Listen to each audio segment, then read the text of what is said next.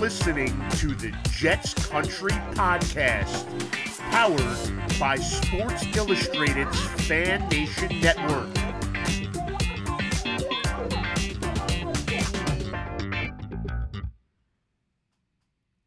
Hello, everybody. I'm Ralph Ventry, your Jets Country Podcast host, and I'm glad to be back with you for episode number 2. It's time to kick it up a notch, turn the energy levels up as we got the pilot episode out of the way. Now we're moving on to bigger and better things. We have our first ever special guest interviewee, and he's none other than the Jets veteran punter, Thomas Morstead, a 14-year NFL veteran, someone who has been to the Pro Bowl, someone who has won a Super Bowl, and it all started when he was a walk-on at Southern Methodist University down in Texas. We talk about that with Thomas. We talk about his start in the pros, his rookie year with the New Orleans Saints, his famous successful onside kick in Super Bowl 44. We even mentioned the butt punt that went viral in week 2 of the 2022 season against Buffalo. He was really a good sport about that. Really a lot of fun to speak with.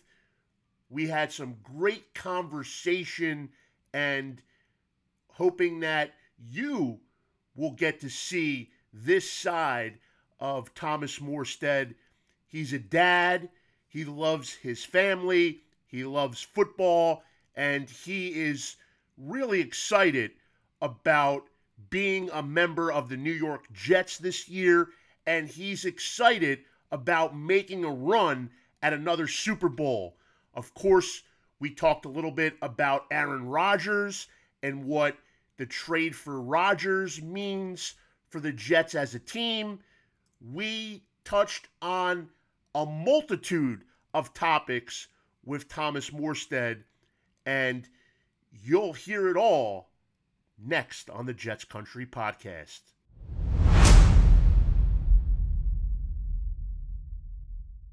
Welcome, Thomas. How about you kick it off for us with a status update? OTAs are complete. Training camp starts around July 19th, I believe. So what are your plans between now and then? Being dad full time.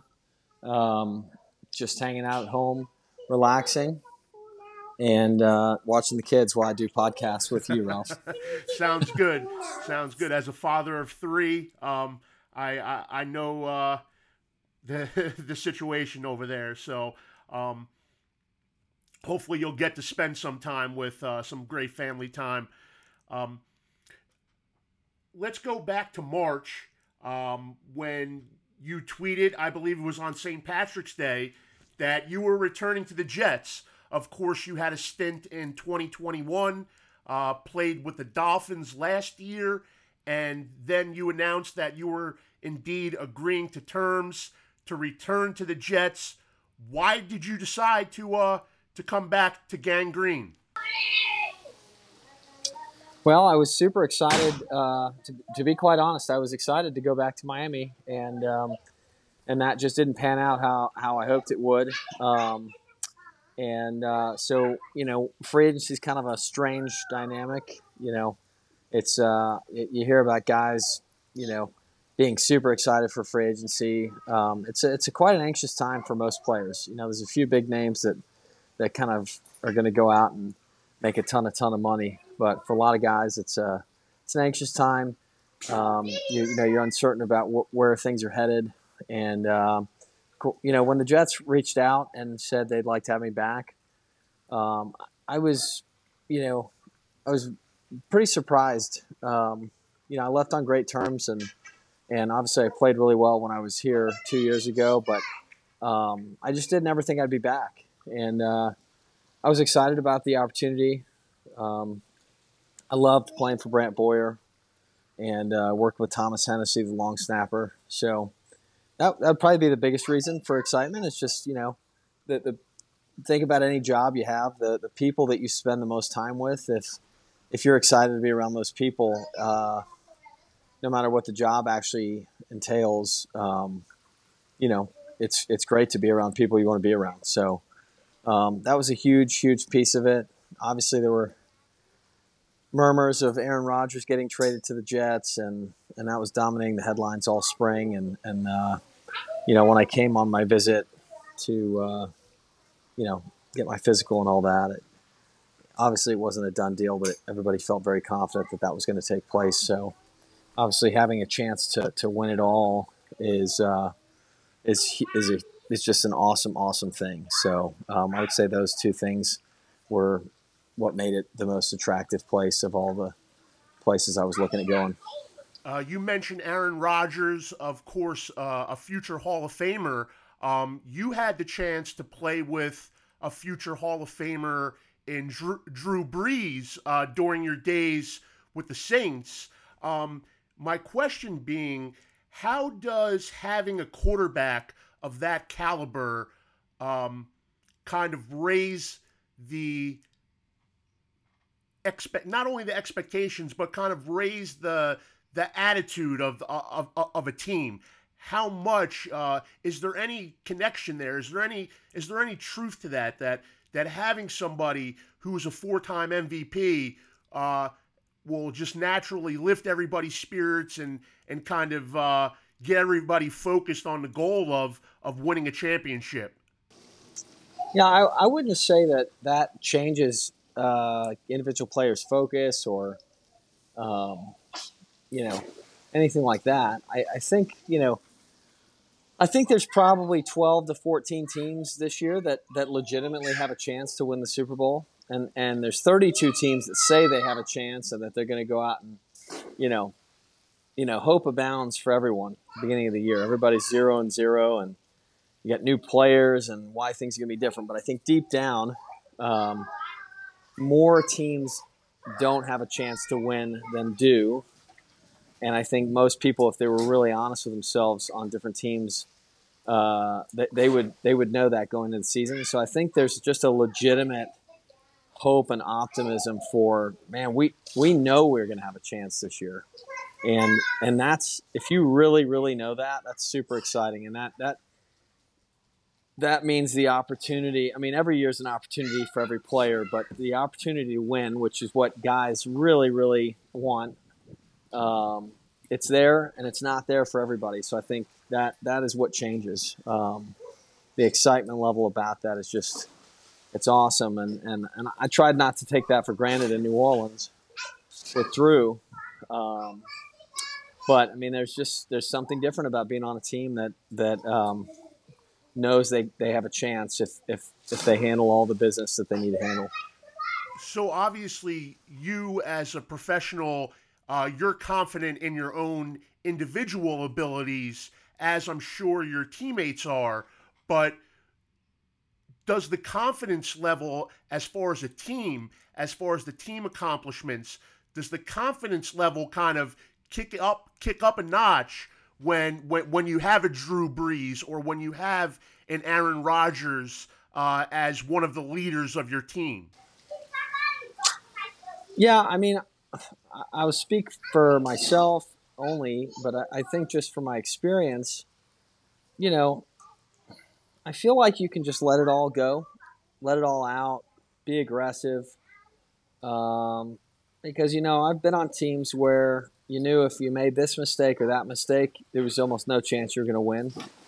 And when you have a guy that can take a game over, there's really no situation you can be in where you don't still have a chance. And so I just think when there's the reality of that, it allows guys to play free.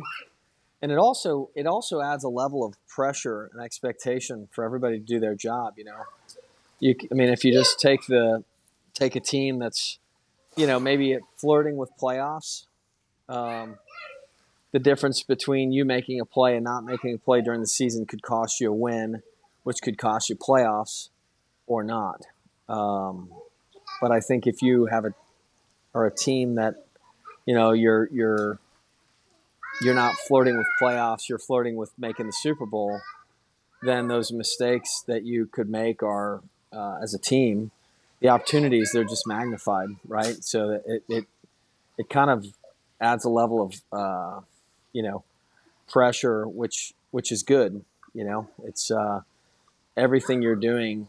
If nothing's on the line, then there's no pressure, right? But if everything's on the line, and then there's a ton of pressure, which is exciting. And that's what you want. You want to be scheduled for the primetime games. You want to have the expectations that you're trying to, be a top seed in your conference. And I think it just adds to the level of importance that every piece matters, because opportunities like this don't come along very often. So we know that the goal for everyone in 2023 is to win a championship, to get to the Super Bowl, probably start with the division, the AFC East, and then work from there. But what about you as an individual? You've had such a long career in the NFL, and you've accomplished so much. You've been on a Super Bowl winning team. You've made Super Bowl winning plays that hopefully we could talk about in a little bit. But now in 2023, you're this deep into your career. Individually, what would you like to accomplish this upcoming season? Same as every year. I want to play at an elite level. I want to be. I call it elite consistency. That's kind of, I would say, my brand. If you ask people about me and how they would describe me as a player, it would be that elite consistency. And top 5 in net has always kind of been a number that I've just always kind of arbitrarily thrown up. I think if you're in the top 5 in the league in net, then you're doing really, really well as a unit. So, but yeah, I just want my teammates to know that whether I punt once in a game or 10 times in a game, that every time that I go out there, it's a good play for us. We're making the play that's going to help us, help us on to victory, and that they can count on me no matter the situation. When you look at your career up until this point, what are you most proud of?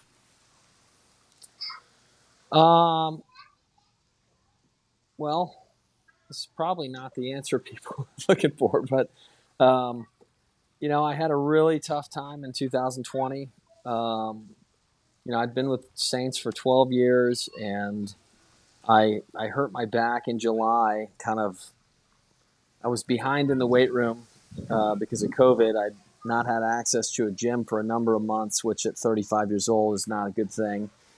And hurt my back kind of getting back in the weight room too aggressively. And I just couldn't get over the hump that my last year in New Orleans, and that's why I got released. And it was very unfortunate timing with everything. So it was just the fact that I was able to, I got released and nobody really wanted me. I looked kind of washed up on film, and I spent the whole offseason getting strong, getting healthy. And just the fact that I'm back playing and playing at a really high level, I don't think anybody thought that was the direction I was headed.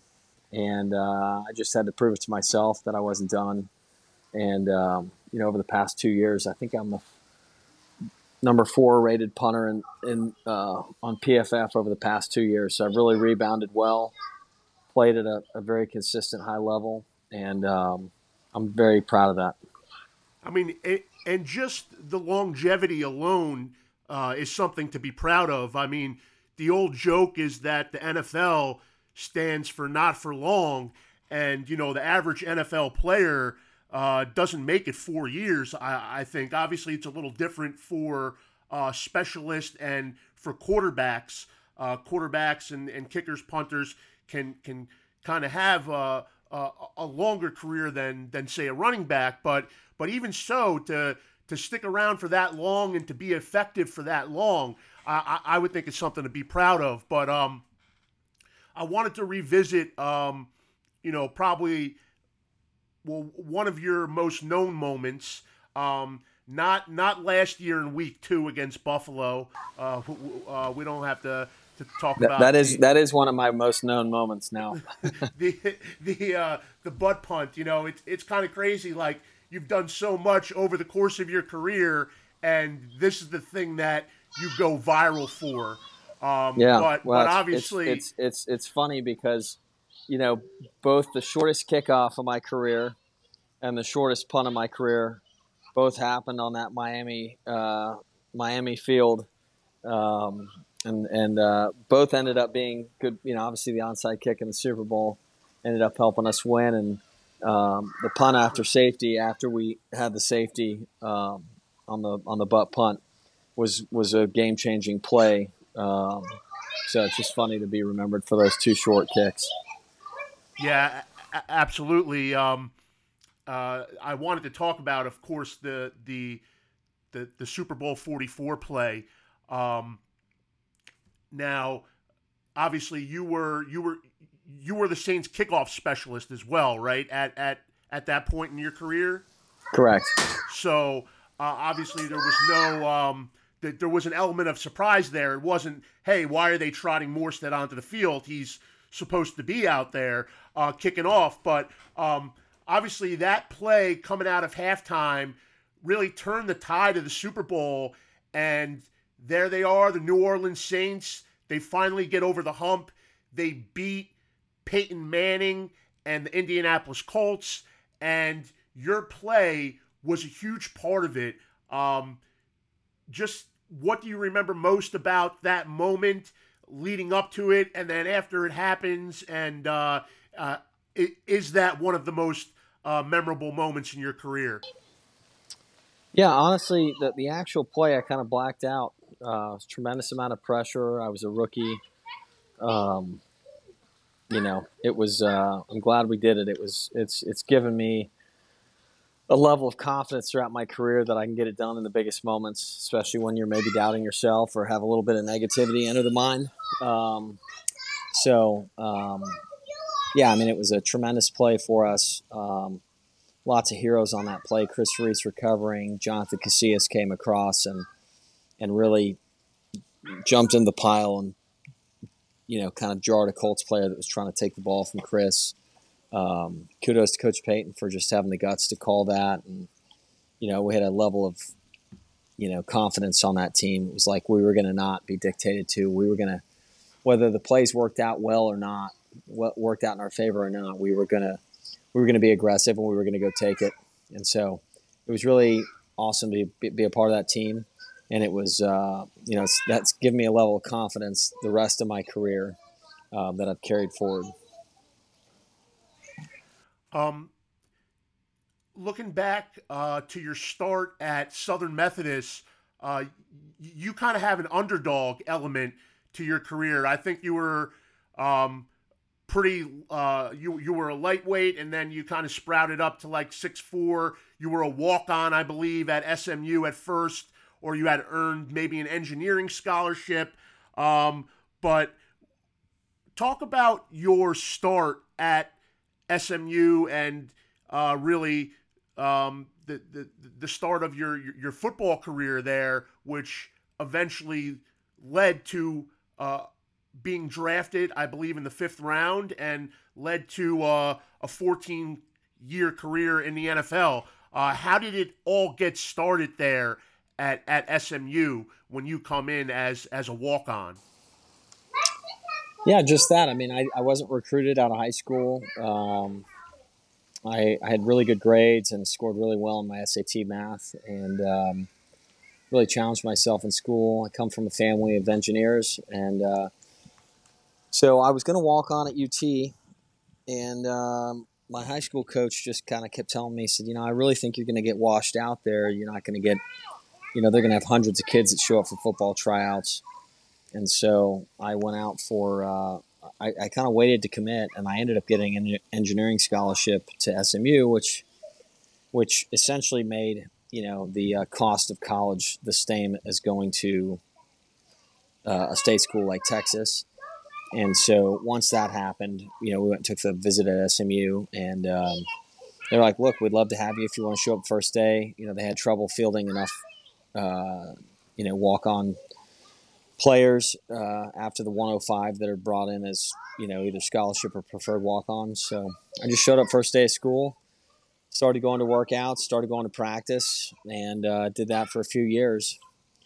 And I put on quite a bit of weight in the first 2 years of college. I'd never really lifted weights till I got there, and I think I walked on at 182 pounds, and 2 years later I was about 220, 225, and definitely put on my fair share of the freshman 15 that you hear about, but mine I think was good weight. I just, it was never about playing in the NFL or anything like that. I just thought it'd be cool to, run out in front of the crowd on a Saturday and, get to be a punter or kicker for the college team. And that's all it was ever about. And 2 years later, I got put on full scholarship, and I was the guy as a field goal kicker and punter. And I just, I think I loved it before, for kind of the purest of reasons, just a chance to play on a Saturday. Like, that was the dream. And as I continued working, I just found that I was considerably more talented than I had ever thought myself to be. I just kind of grew quite late and got introduced to the weight room late. And, the more I lifted, the stronger I got, the further the ball went, higher the ball went. And it was just kind of like a math equation to me. If you do this, you get that. And, you find anybody between the years of 18 years old and 23 years old that commits for 5 years straight of just consistency, of going after it every day. Made tremendous strides, and that's why I got drafted, and I've just carried all that stuff with me in my career. And, I've had an unbelievable, amazing career. I've made more money than anybody ever at my position in the NFL. So, I mean, it's been a kind of a Cinderella story. Been very fortunate, very grateful. And but at the same time, I don't think anybody's worked as hard as I have. I don't think anybody's put in the time and consistent demonstrated efforts to continue to try to find ways to get better. And that's why I'm still playing today. So obviously SMU is a known program. It's produced professionals in the past. Obviously, the old Pony Express.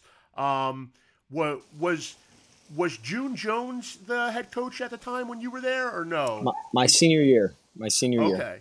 And did you overlap with Emmanuel Sanders and Cole Beasley at all? Or yeah, Emmanuel was only a year behind me, and Cole was probably 3 years behind me, maybe 4. Okay. Now, so for you, when did it become realistic about playing at the next level? Like, when did you, quote unquote, realize you were becoming a pro prospect during your college career? Well, I think my third year, which was my first to play, I remember at the end of the season that, we played 12 different teams, and I remember feeling like none of the punters that I played against were better than me. And then at the end of my fourth year, we were second in the league in NCAA Division I in net punting out of 120 teams. And I remember after that being like, all right, I've got to be pretty good because our team's not very good. And we just led the league. We just led NCAA in punting. So, and then going into my fifth year, the summer before my fifth season or my fifth year in college, I found out that I was the number one ranked punter on the national and the Blesto scouting reports for the NFL. So yeah. And then the rest is history, as they say. Yeah, the rest is history. That's right. Well, I'll let you get back to your family here in a little bit. I really appreciate your time. Yeah, it's an honor to chop it up with you here on the Jets Country podcast. Before I let you go, is there anything you would like to share with our listeners? Is there a charity that you're proud to work with, or is there just a message that you want to give to Jets fans, and you can do it through us? The floor is yours, Thomas. Wow.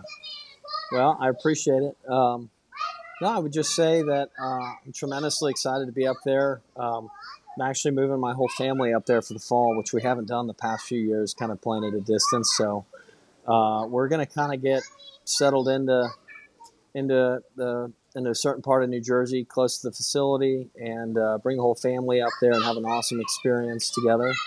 And I hope that my message would be more to my teammates that just because we've got the one of the greatest quarterbacks ever playing for the team doesn't guarantee us anything, and that we've all got to go out and set the standard for ourselves and earn it.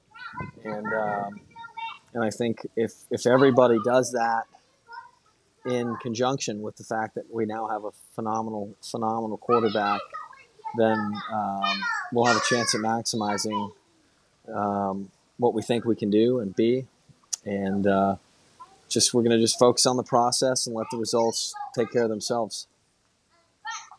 Well, there you heard it from Thomas Morstead, longtime NFL punter, former Pro Bowler, has a Super Bowl ring, and we really appreciate you joining us on the Jets Country podcast. And maybe we'll have you again sometime down the road. Hopefully we can we'll be talking about playoffs or maybe a Super Bowl, a pre-Super Bowl edition, a Super Bowl week podcast. All right, would you sign up for that? I'll tell you this: if we're going to the Super Bowl, I'll come on the podcast. That's a guarantee. We'll do that. Awesome. I really appreciate it, Thomas. It was great to learn more about your really storied career in the National Football League. Yeah. Well, thank you, Ralph. Thanks for having me on. So that was our Jets Country podcast conversation with Thomas Morstead. It was a pleasure to chop it up with the 14-year NFL vet. Of course, Morstead spent 12 years with the New Orleans Saints after being drafted out of SMU. He played for the Jets in 2021, filling in for an injured Braden Mann. Of course, Mann was a Jets 2020 draft pick. He went down during the 2021 season. Jets signed Morstead. He came in and was effective in, I believe it was about 9 games. He punted for the Jets. After Mann returned, the Jets released Morstead. He winds up punting for the Miami Dolphins for the entirety of the 2022 NFL season. And then, of course, he signs the deal in March to rejoin the Jets. And the Jets subsequently released punter Braden Mann, and that opens up the starting job for Morstead. So he's the only punter on the roster. He'll be good to go in that number 1 spot come week 1 against Buffalo. And as you can tell from the interview, he's ready to give it his all for 2023. And we thank him for sharing some of his insight and some of his mindset with our Jets Country podcast listeners. So that's all we have for episode number 2. We'll see you again soon with another special guest.